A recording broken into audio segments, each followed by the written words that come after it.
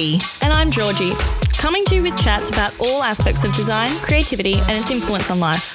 Can I get a whoop whoop? Whoop whoop. This is Creative Clinks. Welcome back to another episode of Creative Clinks. So in this episode, I decided to do a bit of a recap on an adventure I've been on that I found it really inspiring and hopefully really helpful for anyone out there that's struggling in marketing or just really wanting some ideas. So recently, myself and my boss, that everyone, if you tuned back in a couple episodes ago, we got to chat with Daniel from Blackline Digital. So he generously brought the team to DMA and wow. It was awesome. I was really fortunate at the beginning of the year that I actually got to go when it was down in Melbourne, and it was absolutely mind-blowing, especially coming from a designer's perspective. So it was a really great opportunity for me to learn the ins and outs of what they do every day and be able to see how I can transfer that and those techniques and styles and strategies into the design work that I do. It was really awesome. I was so over the moon that we got the chance to go again. And so I thought I'd give a bit of a recap of some really awesome things that I found out from DMA. Interesting things is where AI is going. The fact you can have a completely AI generated video is absolutely insane, and it's going to be such an asset for people who, especially starting out startup businesses. Like if you can't afford to be able to pay designers and you can't afford to pay a marketer, it's really nice to make it really achievable. People who are starting up and need to really rely on themselves, that they can actually have the tools available to them to still make great content, really grow, so then they're at a point where then they can be so time poor that, well, now you need to call on people like me and hundreds of other people that are at this conference who are able to provide these tailored services that are more strategic because there's more to it, but at least like you can make everything look good, which I think is just bloody surreal that we're at this point. Another favorite highlight for mine from the conference was Omar. He had gone through the deadly mistakes of webinars, and that was a really cool talk because I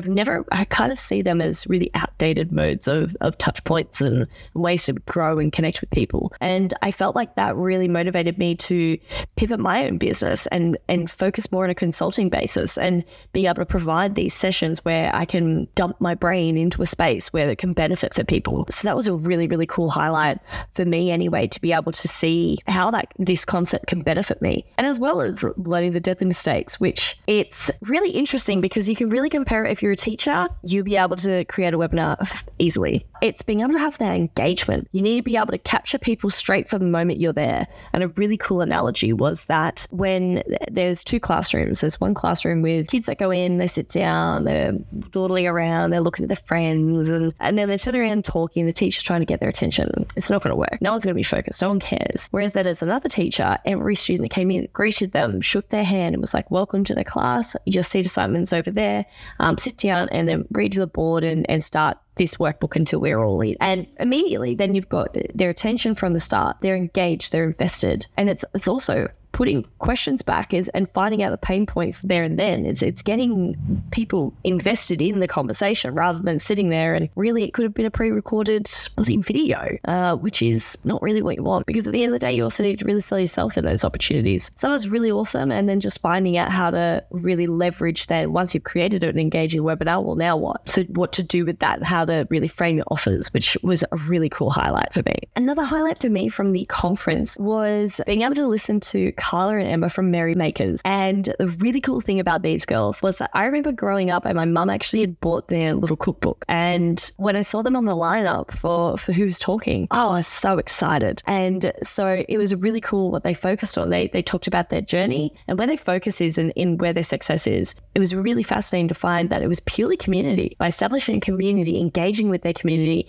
and making people feel valued and welcomed and not just like another little follower, getting actually involved in having them respond to you. But like even I posted a story and I tagged them and I was like, I wonder, and tagged them in just my story. It was nothing bloody crazy. It was just a photo of them talking, and got a reshare, got a message in my inbox. Like that makes people feel special. And it was really cool to listen to their journey and how they've been able to leverage that. The fact they've done the groundwork, they did their housekeeping, and they've maintained that for so many years. I just think it's incredibly wild that can lead to growth and not needing any paid platforms, really. So it was quite awesome to listen to that. Towards the end, the real main takeaway from me was it just building a community. And by doing that, it's giving information and being generous and helping and really serving, I guess, because I'm a service-based business, is serving in that way. So I think that would be a really cool shift of everything that I'm doing. Another massive standout was Jared Codling, which hopefully we're going to be having other shows sometime soon. Really interesting takeaway was that just by having Set from my iPhone in your email signature makes you instantly more human, and you can get a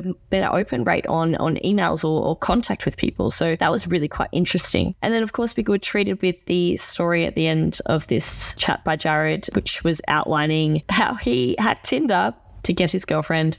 It's a very hilarious story. So stay tuned because you might be able to share it with us again. And that is my quick wrap up of DMA at the Gold Coast this year. I learned so many more things, but that's a quick snapshot of the amazing things that are really were core takeaways for me. I can't wait to have some of these guys on the show coming up soon. So stay tuned because they've got some awesome secrets for the industry. But that's it for now. Have a great week. For now, we'll leave you with that and have a great week. Cheers.